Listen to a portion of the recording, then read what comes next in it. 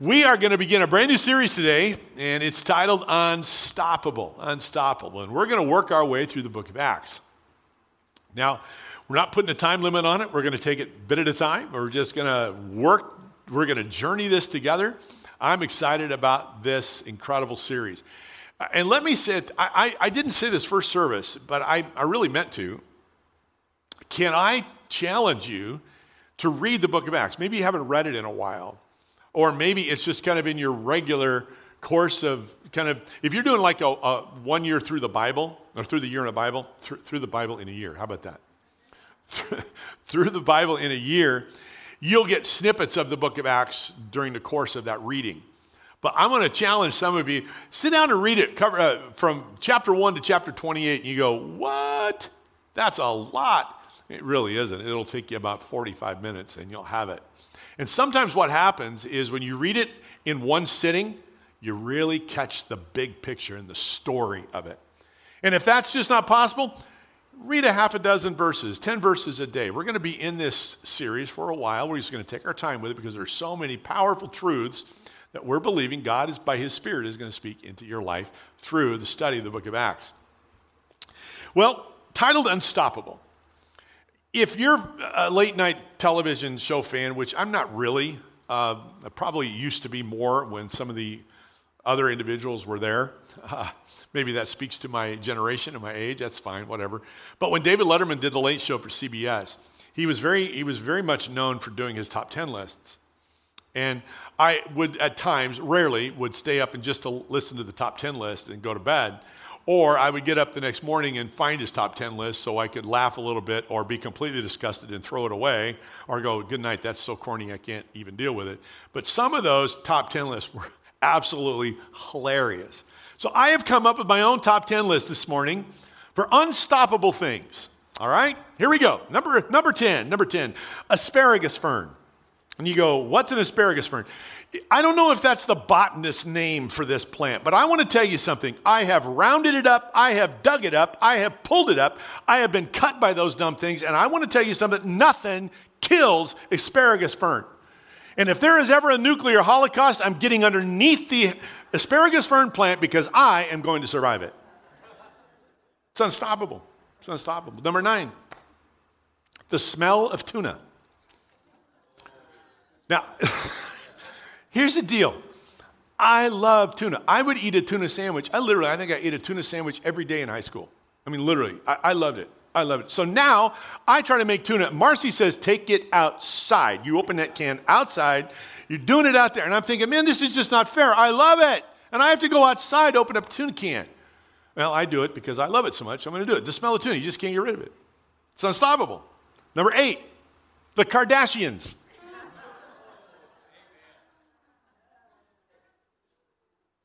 I'm done. Done. Number 7, email. You say, no, wait a minute, Gary. I don't get email because I have to do a lot of email when I work and so on. I'm not about that. I'm not talking about that. I'm talking about the email that you try to unsubscribe to. It never stops. How many times do you have to unsubscribe to a particular email to finally it is out of your system? I'm not sure. There is a number. It's unstoppable. It's unstoppable. Number 6, certain TV commercials. Now, here's the thing. Some of those kind of TV commercials have become iconic over the years. I'm not talking about those. I'm talking about, here's one, for example, the Flex Seal guy. Can he just go away? Yeah, I get it. Flex Seal, you can build a boat. Fine, whatever. You can repair your gutters when it's raining like crazy. Fine, I get it, but I've had enough of the Flex Seal guy. Done. I'm finished. It's unstoppable. Number 5, you're all going to agree with this one. Aging. It's unstoppable. And if there was really something I wish I could stop, that might be one of them. If I could just reverse it, like even 5 weeks, I'd be good. Because I wouldn't have a shoulder issue to deal with. And I look like a pterodactyl doing all this stuff. I can't get this arm to work, you know. Yeah, aging. It just is unstoppable. Number four, the real estate market. Unstoppable. You tell me my house is worth what? And you go, wait a minute, I know what my house is, and it ain't worth that. But it's not the house, it's the dirt. It's the dirt underneath it. It's just the way it is. It's unstoppable, apparently. Here's another great one, number 3, taxes. Taxes are unstoppable. And let me just tell you something. If a politician ever tells you it's temporary, sure it is. I just have never seen that happen. For example, we were living in the Bay Area in 1989 during the Loma Prieta earthquake. And, if you recall, part of the Bay Bridge collapsed during that earthquake. I mean, if you're too young to remember that, go on Google and YouTube and find it. It's there. Anyway, when that happened, all of the traffic on the peninsula is the side of it's the base, it's the airport side in San Francisco Bay Area. Okay? It's called the peninsula. The San Francisco Bay runs down the middle of it. So the peninsula was isolated. So you only had 3 ways to get on the other side. You had to use the Dumbarton Bridge, the San Mateo Bridge, or take the Golden Gate Bridge across up through North County and then come across the San Rafael Bridge to get to the East Bay. It was a disaster because the Bay Bridge it was used so much. So here's what they proposed. You ready? We're going to increase the bridge tolls $1 temporarily to pay for the repairs. The bridge tolls have continued to rise since 1989. Not one time has there ever been temporary. Taxes, they're unstoppable. They never end. Number 2, award shows. Enough said. Done. And then number one, I like this one the best. A dog's love and loyalty. It's unstoppable. And it's the dog owner's prayer. Ready? Lord, please let me be the person my dog thinks I am. Right? They're unstoppable. Now, the series of messages is not going to have anything to do with any of that. But it just kind of gives you an idea that there are certain things, whether tongue-in-cheek or not, that we really do consider to be unstoppable. One of them is based upon something Jesus said, and that's what we're going to talk about. Matthew chapter 16, verse 18 is our verse for this series. I will put together in my church a church so expansive with energy that not even the gates of hell will be able to keep it out. Amen and amen. I love the way that Eugene Peterson phrases it in the Message. He says this, expansive with energy. I love that phrase, expansive with energy. It's never going to stop. It's ever expanding. It's ever growing. Listen to this phrase. The church is unrelenting. There's nothing that will overcome it. There's nothing that will stop its advance. It's unstoppable. Hallelujah. And I'm grateful to be a part of the Church of Jesus Christ, one that is unstoppable. And you are as well. As we begin this series, I want to give you 4 questions that'll just kind of give you a little bit of background on this book, the book of Acts. That's what we're going to study. The first one is, who wrote the book of Acts? Who wrote it? Well, we learn in Acts chapter 1, verse 1, and we'll come to Acts chapter 1, verses 1 to 3 in a few minutes. I'm going to unpack that with some 3 applications for today on the unstoppable church. But in Acts chapter 1, we learn that the writer of the book of Acts wrote it to a man by the name of Theophilus. That word or name Theophilus means beloved of God or friend of God. Some consider that he was really not an individual, but there was more of a holistic or a general introduction. I don't think so. I think he was a real person, a real individual. And the reason for that is where we discover who wrote the book of Acts. So you go back to the book of Luke chapter 1 and verse number 1. Many have undertaken to draw up an account of the things that have been fulfilled among us, just as they were handed down to us by those who from the first were eyewitnesses and servants of the word. With this in mind, since I myself have carefully investigated everything from the beginning, I too decided to write an orderly account for you, most excellent Theophilus, so that you may know the certainty of the things that you have been taught. So who wrote the book of Acts? It was Luke. In fact, what we discover as you do a little bit more study, there's probably a connection between those books. It's really like one book in 2 volumes or one book in 2 chapters. Luke, Acts, they go together that closely. Well, what we also learned about who wrote it, Luke, he was a physician, so he was a highly educated individual. He had a great mastery of classical Greek. He was very, very specific in understanding geographical locations. He was familiar with seafaring. In other words, when you read in chapter 27 and 28 of when Paul is in this incredible storm, this storm story, you see the understanding of how the sailors were operating. Luke had an incredible grasp on that. He was well-spoken, he was well-educated, and he was a dear friend of the Apostle Paul with whom he traveled. So that's who wrote the book. Well, when was it written? It was written probably in the early 60s. And why is that significant? Because about 64, 65, 66, something like that, Peter and Paul both were martyred by the Roman Emperor Nero. So this was written prior to their death. So some of the things I'm sure Luke would have collaborated with Paul, he would have spoken with Peter about some of these. So these are all very, very well documented incidents in the life of the early church. Who are the major personalities in the book? Well, we find Peter becomes the leader of the 11 apostles, and then he's very prominent in Acts until chapter 12. Stephen, we read about Stephen in chapter 6 and 7, where he becomes a leader in the church, but then he is the first martyr for the faith of Christ. Paul, who was originally Saul, was converted in chapter 9 of the book of Acts and then takes prominence through the remainder of the book. James, the half-brother of Jesus, becomes the leader of the Jerusalem church and the early church. And then James, the brother of John. So you remember those guys, Peter, James, and John? Well, John and James were brothers. James becomes the first one killed by Herod. He's killed by a sword. And the result of that, Peter is thrown into jail because it pleased those around so wonderfully. Barnabas joins Paul in his missionary work. And then there's other names, Timothy and Silas and Priscilla and Aquila and Apollos. Those are individuals that will show up in some of the letters that Paul will write later after the book of Acts concludes. And then you find people like some bad guys like Herod and Festus and Felix.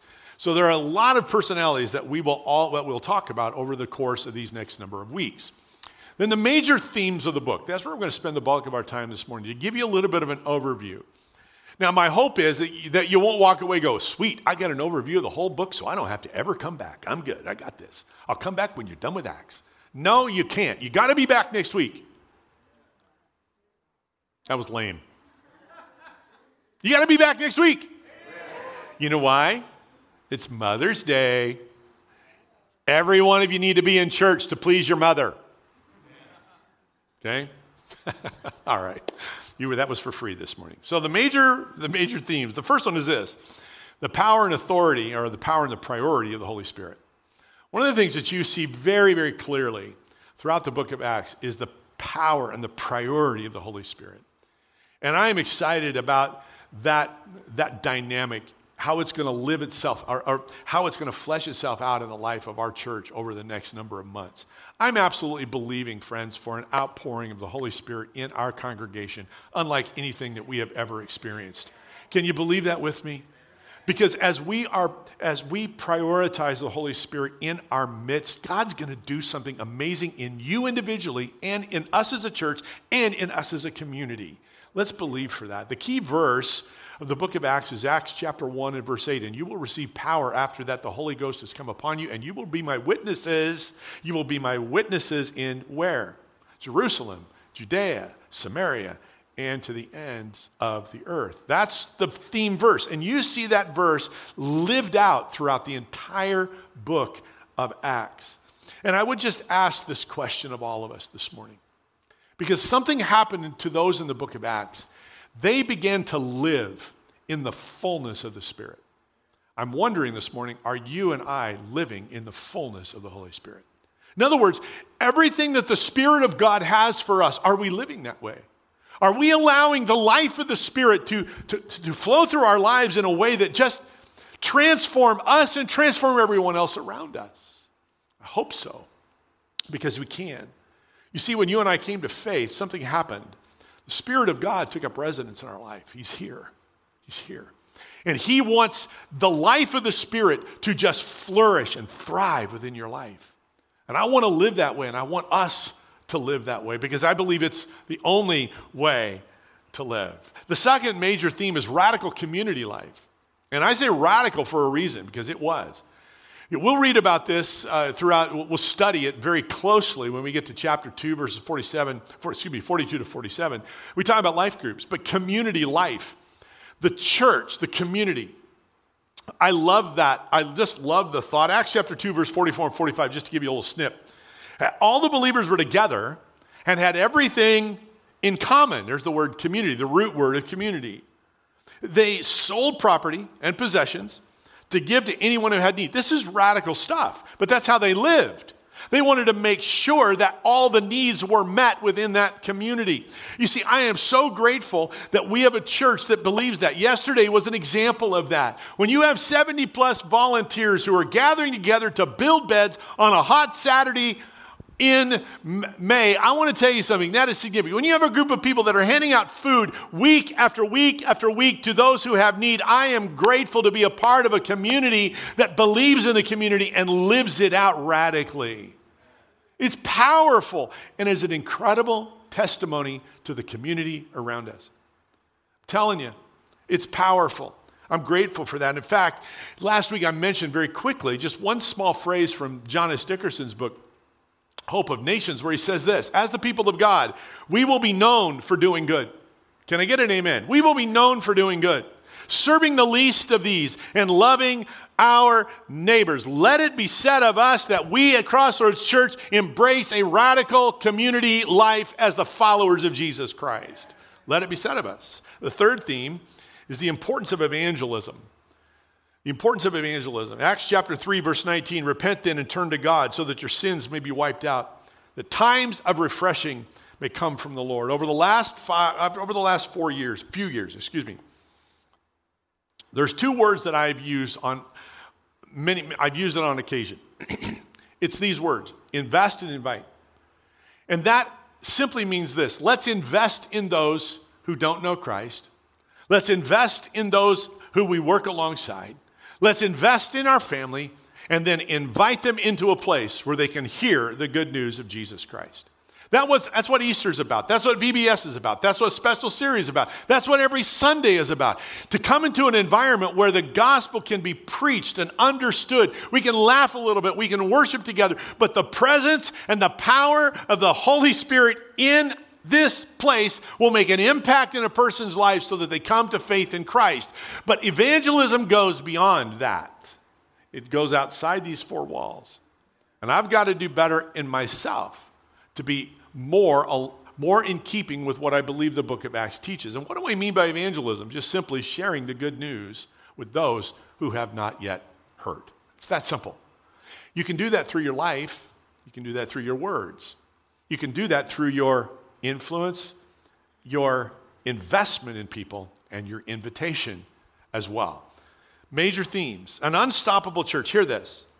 An unstoppable church and an unstoppable life are ones that embrace the importance of evangelism.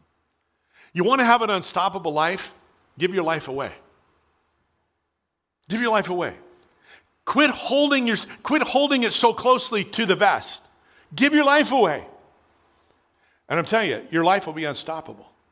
You will wake up with more energy and passion than you've ever had when you give your life away. The next major theme is a passionate dedication to prayer. Listen to Acts chapter 4, verse 31.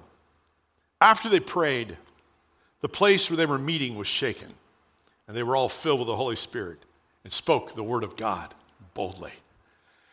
Interestingly enough, the first 14 of the 15 chapters in the book of Acts give prominence to prayer. Prayer's everywhere. And you will find it throughout all of the book, but especially it's mentioned in 14 of the first 15. Prayer is there. It's a central part of this message of the book of Acts. I love Oswald Chambers, and I love this quote. This quote is so good. Listen to what he said. He said, "We tend to use prayer as a last resort. But God wants it to be the first line of defense." One more time. Isn't that good? And it gets better because that's just part of it. We tend to use prayer as a last resort, but God wants it to be the first line of defense. We pray when there's nothing else we can do. That's when we pray. We pray when there's nothing else we can do, but God wants us to pray before we do anything at all. And that is absolutely true. The first thing, when life comes at you, when you get up in the morning, when you lay your head down at night, before anything else is done, commit it to God in prayer. Be passionate in your dedication to prayer. The key to an unstoppable life is a passionate dedication to prayer. The next major theme is breaking racial barriers. Breaking racial barriers. And I want to tell you, this happened significantly in the book of Acts. And honestly, all of us have been faced with, we're dealing with racist attitudes all across our country. In fact, we've heard a phrase like systemic racism. And there remains a great divide within our country. But hear me, and hear me carefully. There is no place for racist attitudes, words, or actions in the Church of Jesus Christ. No place. It does not belong here. It has no place in our language, in our thoughts, in our attitudes. No place. And we learn that in the book of Acts. It happened 21 centuries ago. We shouldn't be so late to the party. Amen? And we need to deal with it in our own lives. If it's there, I'm just going to say it. It's sin, and it needs to be dealt with before this day comes to a close. Interesting. I love this little story I want to tell you. Right around the first of the 20th century, a great outpouring of the Holy Spirit occurred throughout the country. Places like Topeka, Kansas, in the center of the country. And then a little place in Los Angeles called Azusa Street, the Azusa Street Mission. And I'm telling you, this move of God rocked the world. Okay, it didn't just do significant things within Southern California and the Midwest. It rocked the world. But what is so significant is it was led by a man by the name of William J. Seymour. And I want to show you a picture of William J. Seymour. You say, well, okay, what's the big deal? In 1909, this was a big deal. That an African-American man would be leading this group of people. Look at this group. As just some. You notice the diversity in that group? Both from a racial perspective and a gender perspective. And to have an African-American pastor leading this group of individuals, and this place exploded, was radical. The amount of abuse that Pastor Seymour took is beyond comprehension, but he pressed on. He pressed on, and in the review of that move of God at the turn of the century, a historian by the name of Frank Bartleman made this quote. Listen to this. At the Azusa Street Mission, the color line was washed away in the blood of Jesus. And that's exactly how we, as the people of God today, are to live. I want to tell you something. The color line washes away because of the blood. And everything that is contrary to God and to righteousness, the blood of Jesus not just covers, but washes it away once and for all. That's how we are to live. We're to live that way. Again, there's no place for racist attitudes, words, or actions in the Church of Jesus Christ. Listen to what Peter said, chapter 10 of the book of Acts. Peter began to speak, I now realize how true it is that God does not show favoritism. Now I'm telling you, this is significant. You're going to see it throughout the book of Acts, breaking racial barriers. The next is the dedication of missions. Dedication of missions. Acts chapter 13, while they were worshiping the Lord and fasting, the Holy Spirit said, set apart for me Barnabas and Saul for the work to which I have called them. So after they had fasted and prayed, they placed their hands on them and sent them off. And I'm telling you, these guys, talk about some radical missions. They traveled all over the Roman world. Speaking, teaching, winning people to Christ, building churches, appointing leaders. It was just amazing. 3 different missionary journeys that Paul took in the book of Acts. You'll see them. The different places he went and the people he connected to and the messages he shared. I just think of the message he shared in Athens, Greece on Mars Hill. It was just masterful teaching. I'm saying we're going to talk about all this. It's just incredible, their dedication to missions. And I'm grateful to be a part of a church that continues that tradition of being missionary-minded. And we need to continue to be missionary-minded. In fact, we need to amp it up more than we have ever amped it up before. And in this week, I will be sending out $7,600 to various missionaries on your behalf to just say, go get them in the name of Jesus. We need to do that more and more and more. Why? Because the first church, been doing it for 21 centuries. We need to continue that tradition, but more than that, listen to this. What happened, the spread of the gospel was epic. You say, well, how do you know that? Well, there's Dr. Adam Shore. He is a professor at University of South Carolina. So this is not a seminary. It's not a Bible school. It's a University of South Carolina. But he's done a study of the history of Christianity.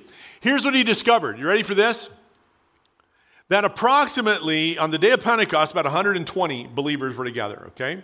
After the day of Pentecost, that number went from 120 to 3,000. Then you begin to chart the progress of the church throughout the book of Acts. It went to 5,000 and then almost innumerable people and then literally spreading all over the world. Acts chapter 17 and verse number 6. In the King James Version, it says that those who have turned the world upside down have come here also. The idea is that something radical is happening. Within 300 years. Now you say, that's a long time. Not really. 300 years with the modes of transportation that were available in the first century, second and third and fourth century. Think about this. In 300 years, the population of Christianity went from 120 to 15.8 million. It transformed the Roman Empire to where the Roman Empire embraced Christianity as the official religion. I'm not here to talk about the merits or not of that. I'm just simply saying Christianity radically altered this world forever. And now, 21 centuries later, there are 2.38 billion people who call the name of Jesus as their Savior. Epic. Why? Because they were dedicated to missions. And I believe it can happen again. As churches just like ours embrace a dedication to missions. And then also another major theme is understanding the place of suffering. Now, that's a challenge just in and of itself. I want you to think about this for a moment. How many of you have ever been, now not probably everybody in the room, okay? How many of you have ever been offered a job? You've just been offered, that job offer's gone out. Only 3 people have work and have ever worked in the room. It's amazing. You guys are incredible. All of us have had a job offer, haven't we? And usually the offer comes out and said, here it is. This is what you're going to do. And we go, sweet, I'll take it. We're good. Here's Paul's job offer. Okay? Paul comes to Christ. This amazing thing happens on the Damascus Road. And then this guy by the name of Ananias is going to have to go and pray for Paul and kind of help him understand the call. He says, Ananias, this is what God said to Ananias. Ananias, I want you to go to Paul and tell him how much he's going to suffer for my name. Lord, is any negotiation on this job offer here? Do we have to go down the suffering thing? No, there's a place for suffering, and it's all through the book of Acts.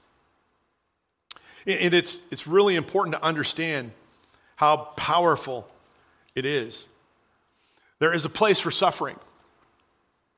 Acts chapter 20, and now compelled by the Spirit. This is Paul saying, I am going to Jerusalem, not knowing what will happen to me there. I only know that in every city the Holy Spirit warns me that prison and hardships are facing me. However, I consider my life worth nothing to me. My only aim is to finish the race, complete the task the Lord has given me, the task of testifying to the good news of God's grace. Man, as we study the book of Acts, we witness the opposition of the gospel that starts on the day of Pentecost. These guys are drunk. And then it turns very quickly from an accusation of drunkenness. It gravitates to the beating of Peter and John. It escalates to the stoning of Stephen. It continues with Saul imprisoning as many Christians as possible, James dying by the sword of Herod, Paul and Silas in jail, and then finally Paul imprisoned in Rome. 2 Timothy chapter 3, yes, everyone who wants to live a godly life in Christ Jesus will suffer persecution. It's a reality, but Acts helps us understand the why behind the what. So we'll learn that together. Well, as we bring our time to a close, I want to give you 3 thoughts this morning from the first 3 verses of the book of Acts. So look at it with me. Acts chapter 1, verse number 1. In my former book, Theophilus, I wrote about all that Jesus began to do and teach until the day he was taken up to heaven, after giving instructions to the Holy Spirit to the apostles he had chosen. After his suffering, he presented himself to them and gave them many convincing proofs that he was alive. He appeared to them over a period of 40 days and spoke about the kingdom of God. Father, thank you for what we have already learned and kind of gleaned a bit from the book of Acts, but now help these simple applications drill deep into our hearts and make a difference in Jesus' name. Amen. The number one thought is this. What Jesus began to do he is still doing, and it makes the church unstoppable. Now, let me I want to unpack that for just a second. I think sometimes we think about the church as being this building that we're sitting in, right? I'm going to go to church. Okay, it is that. But I want you to know something. The church is more than that. The church is you. Do we get that? The church is you. I'm absolutely convinced if we would understand, if we would let this truth get deep into our hearts, it would change the way we live.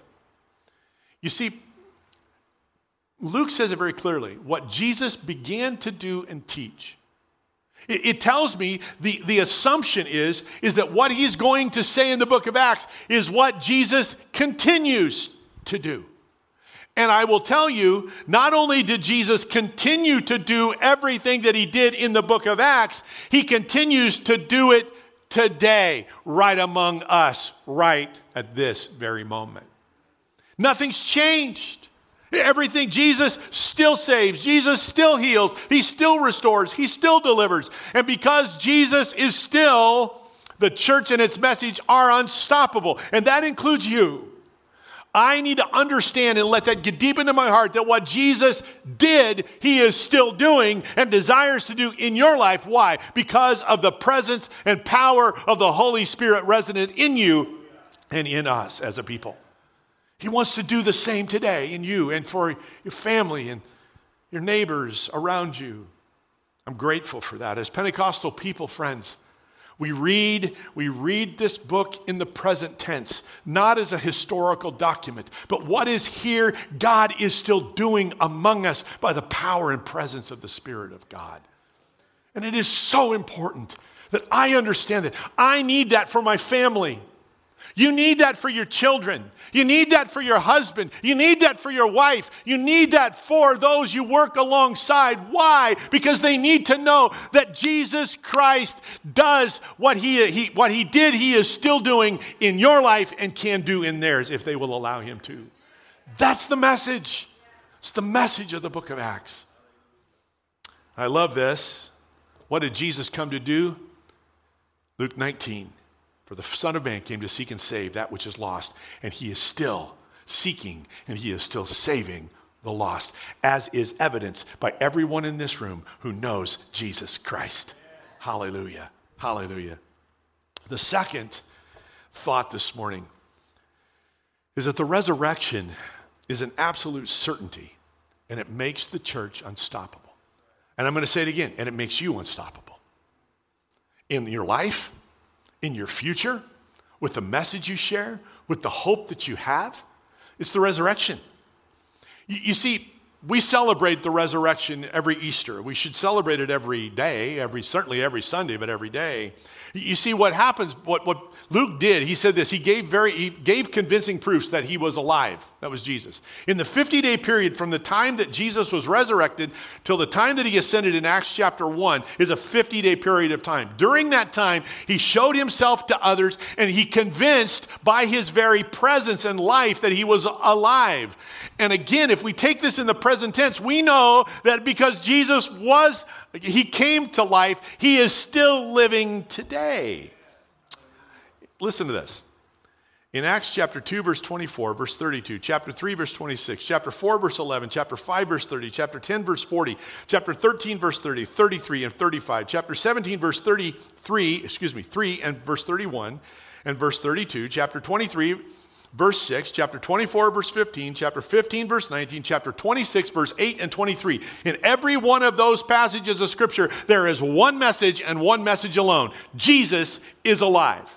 It was again and again and again proclaimed by eyewitnesses to his life. So when we are reading the book of Acts, we are reading an eyewitness account that Jesus is alive and he is making a difference in the world. And the same is true today. Jesus is alive and he has made a difference in you and he can make a difference in your world.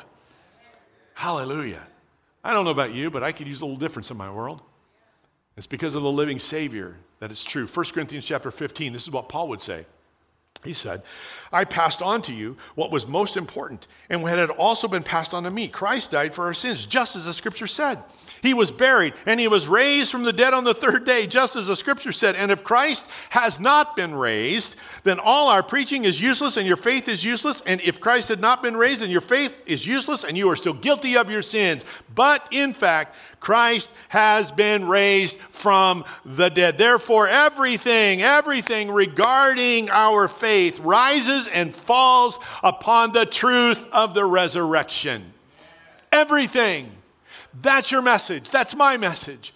And you see, if the same Spirit that raised Christ from the dead is living in you, he who has given you life, or it is, he has given life to your mortal bodies.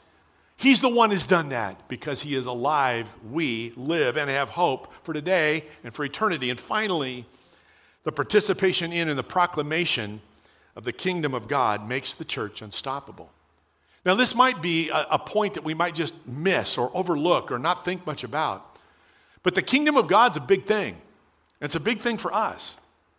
You say, well, Gary, what exactly do you mean when you talk about the kingdom of God? Luke references it here that Jesus talked about the kingdom. What does it all mean? Well, the kingdom of God carries with it this idea that God is asserting his power within our day.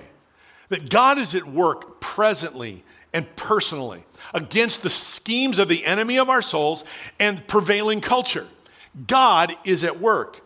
It's more than salvation or the church. It is God expressing himself powerfully in all his works. In other words, God is shown up and God is doing big things.